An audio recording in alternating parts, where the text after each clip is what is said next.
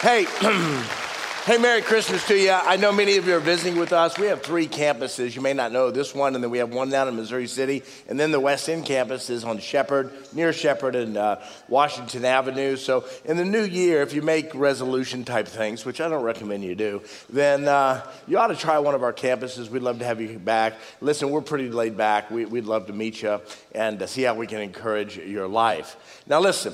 Lisa and I are kind of in a fight. I'll just be honest with you. First of all, many of you are wondering, why are you wearing that sweater? And it's 85 degrees. Well, I bought it and I'm wearing it. I'll tell you that, okay? It's Christmas. I bought it months ago. This will be perfect for Christmas Eve. And I told the facilities department to please turn the air conditioner way down. So if you're cold, I'm sorry you weren't prepared. I am, okay? Hey, Lisa and I are in a little fight because we told each other that we are not getting each other Christmas presents. We typically don't. We have everything we need. But she went out. She said, this isn't a Christmas present. This is a thank you present for all your help with my book, Love Soup. And I opened this huge package, and it just was so amazing. I wanted to show it to you today, but I wanted to make a big deal about it. And so Lisa Kelly bought me this present.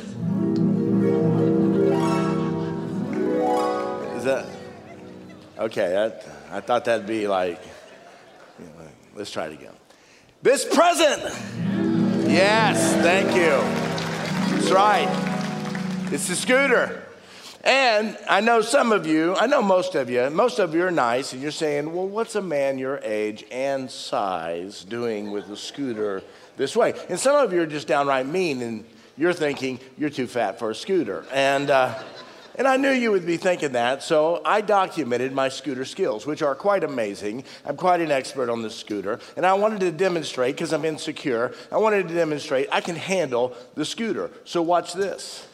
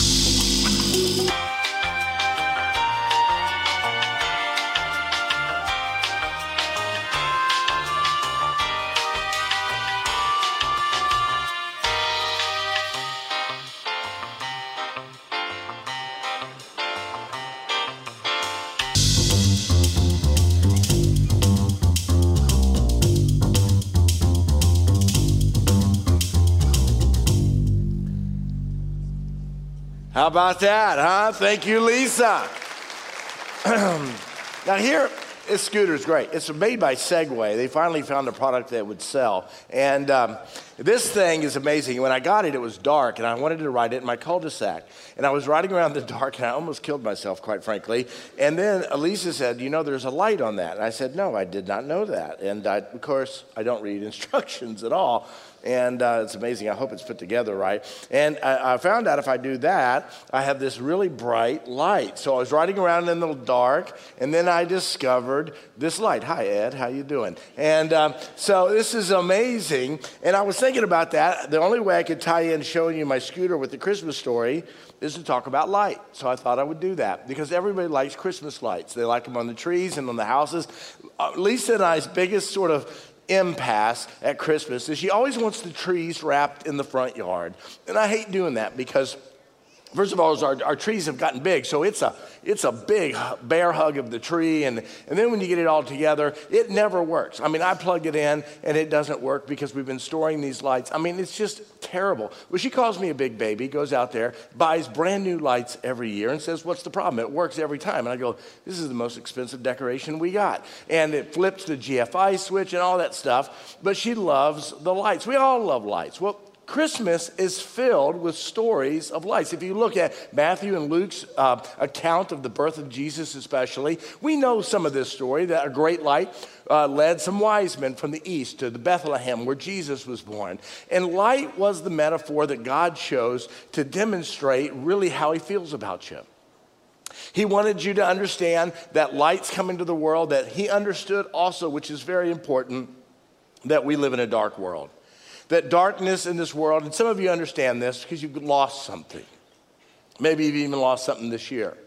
And it's kind of like, oh man, this world doesn't work the way it's supposed to. There's darkness in this world. And it's in that sort of ideal that the darkness, that the light has come through. And the darker it is, the more bright the light shines.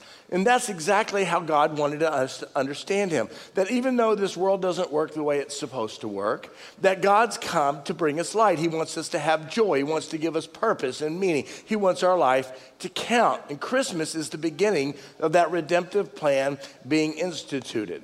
Now, I know this Christmas is kind of dark for some of you because you're not going to get to celebrate with somebody because they're overseas serving, or they can't make it home, or they're sick, or they're not with us anymore. We just got news yesterday that Matthew, I haven't seen my son Matthew in a couple of weeks, and he called and said he tested positive for COVID, and he couldn't come home this weekend.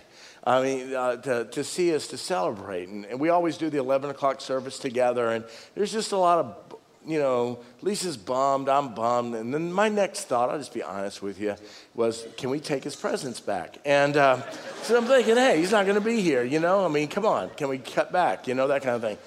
Lisa said no, that kind of thing. So, hey, God wants us to understand light. In fact, there's a story in the Bible, in the book of John, about a woman who was living a very dark life. And because she was living a very dark life, some religious men took advantage of her. In fact, they marginalized her and victimized her.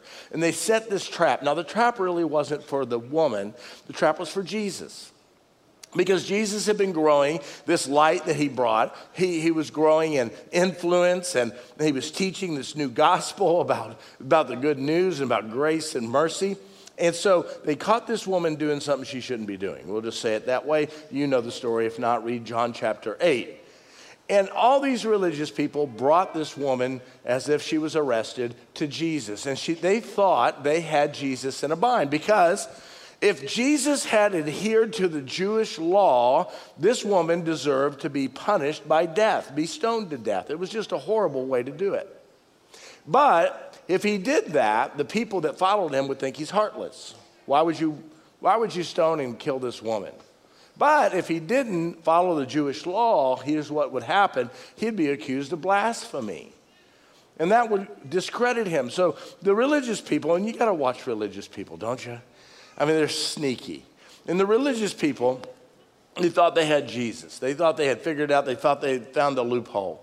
Well, Jesus bent down and began to kind of mess around in the dirt. And when he stood up, he said this very famous line. You've heard this line. You may not have heard, you may not know where it came from, but here's the line. And the line is this: he who is without sin should cast the first stone. And so what he did there, I don't know if you recognize this, but what he did there is he put us all on the same playing field, the religious person and the harlot. And he put us all together and said, there's no difference between you. You're all broken, and you all have this problem called sin. So he who is without sin, will you start the stoning to death? And I'm not sure exactly, but I kind of imagine that the older men in that religious group began to walk away quickly because they were more realistic. They knew they had some problems in their life. The younger men probably struggled a little bit, saying, well, I'm without sin. I'm going to cast the first stone. And one of their buddies probably said, no, remember last weekend? Put that rock down, that kind of thing. And so they all walked away. So when Jesus put us all together and had this sin issue, this darkness issue, this woman was living this very dark period of her history and her story, he stands up and addresses her. And he says this: He says, Jesus stood up again and said to the woman, "Where are your accusers? Didn't even one of them condemn you?" "No, sir," she said. And Jesus said, "Well, neither do I. Go and sin no more." Now, what I like about that is that Jesus didn't come to condemn us. We have enough self-condemnation. You've made enough mistakes that you're aware of, that you beat yourself over. There's probably some sins or mistakes or decisions that you've made that 10, 20, 15 years later, maybe you're still regretting this.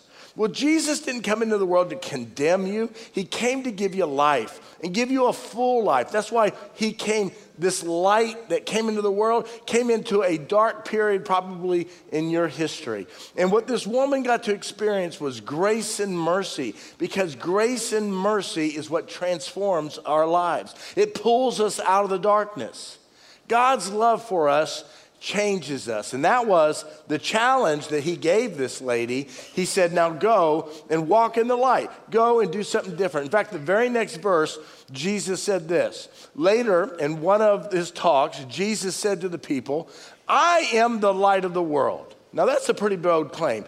I'm the light of the world. I'm the hope you have. So if you follow me, you won't stumble through the darkness, for living light will flood your path. And that's what we want. We want a living light to flood our path. We don't want to stumble around in the darkness, or do we? I mean, let's face it. There are times when we know what's right to do and we don't do it. Walking in the light is God's design for you, because that's where joy is. That's where peace is. That's where contentment is. That's where your life has meaning and purpose and connected to this eternal creation that's you. But the truth is, darkness is seductive. And we're always struggling with that temptation. And the joy in the darkness is always so fleeting. But darkness is a funny thing. We kind of get used to the darkness. And I think that's what Jesus was addressing in chapter 3 of John. He says, this is the verdict. Light has come into the world, but people love darkness instead of light because their deeds were evil, because they like doing what they like to do. I mean, we know the truth, and oftentimes we ignore the truth. It's like we're living in this darkness, but our eyes have adjusted.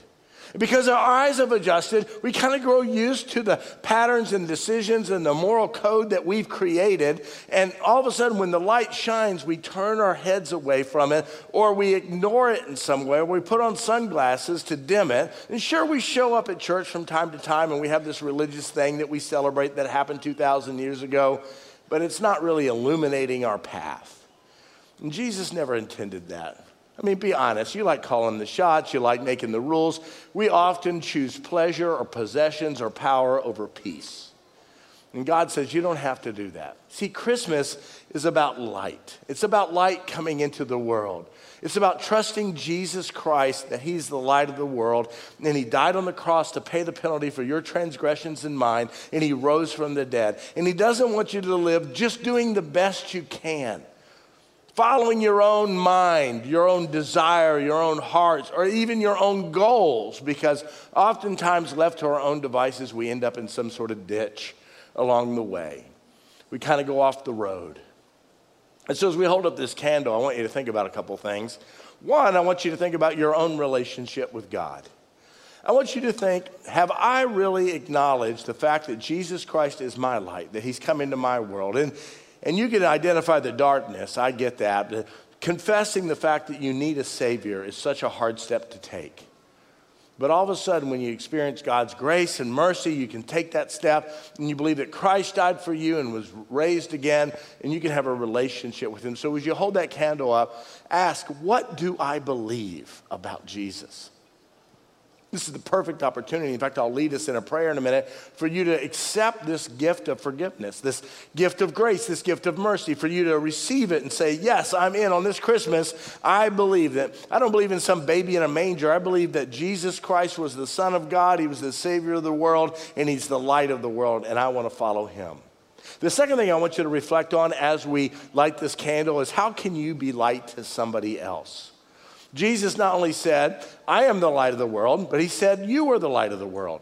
So there's somebody in your neighborhood or in your family or at your work or somebody you know about that's struggling, that's discouraged today, and maybe they're in your life so you can be light for them. You can encourage them with hope. You can remind them that they're loved, that they count, that they matter, and they're not alone. That your life is not to be lived just for yourself, but you're to be the light of the world, encouraging others. So think about, could you bring somebody a pie?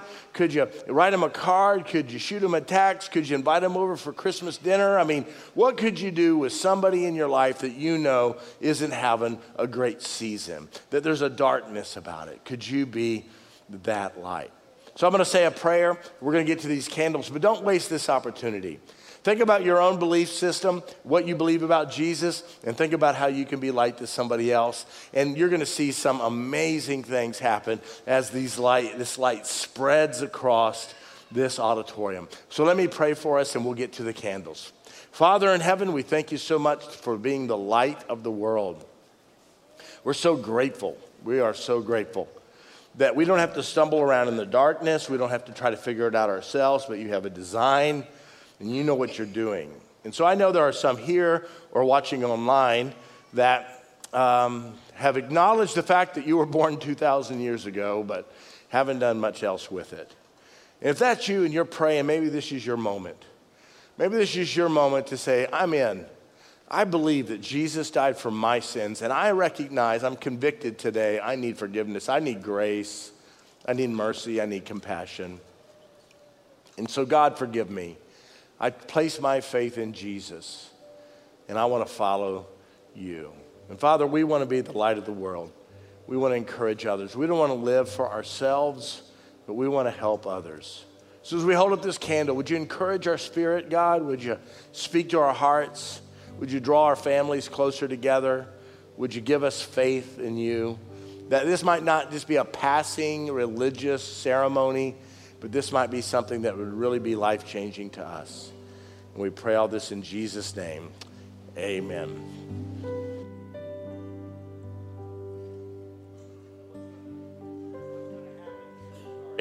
What's going to happen here is I'm going to start here with one candle. And then we're going to light the ushers, and they're going to spread out. And what you're going to see as we darken the room, you're going to see this light spread. I think that's God's design. That as we get connected with the love of Jesus Christ, that we spread that, and we make a difference in our community. And then in just a minute, we'll sing some songs together, and we'll ask you to stand, and then we'll raise our candles together in honor of what we're celebrating today, and I hope it really encourages you.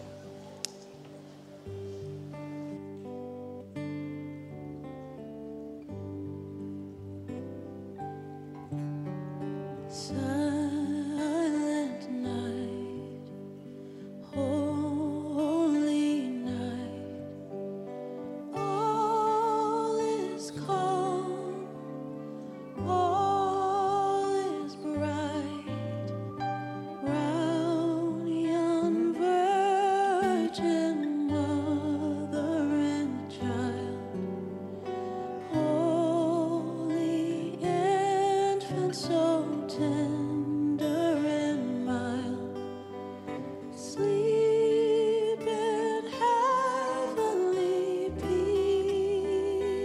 peace, sleep in heavenly peace.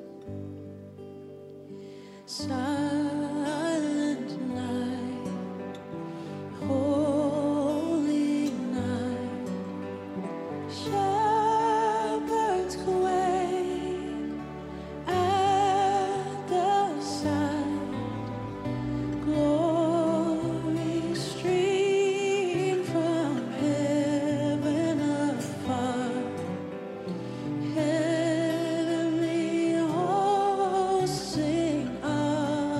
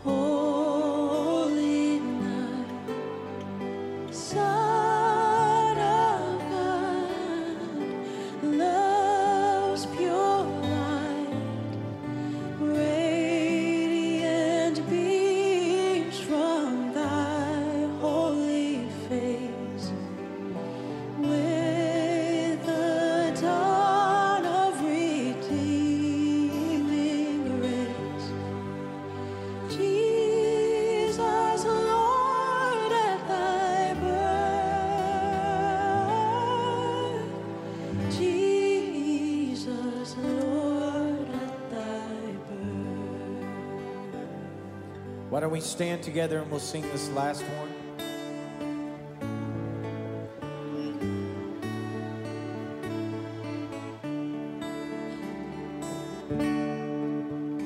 Oh, come, all ye faithful, joyful and triumphant. Oh, come ye to Bethlehem. Come and behold him, born the King of ages. Oh, come, let us adore him. Oh, come, let us adore him. Oh, come, let us adore him, Christ the Lord. Sing, choirs of angels, sing in exaltation. Oh, sing, all ye bright host of heaven above. Glory to God, all glory in the highest. Oh, come, let us adore. Oh, come, let us adore him. Oh, come, let us adore him, Christ the Lord. Yea, Lord, we greet thee, born this happy morning. Jesus, to thee be all glory give. Word of the Father, now in flesh appearing. Oh, come, let us adore him. Oh, come, let us adore him. Oh, come, let us adore him, Christ the Lord. Oh, come, let us adore.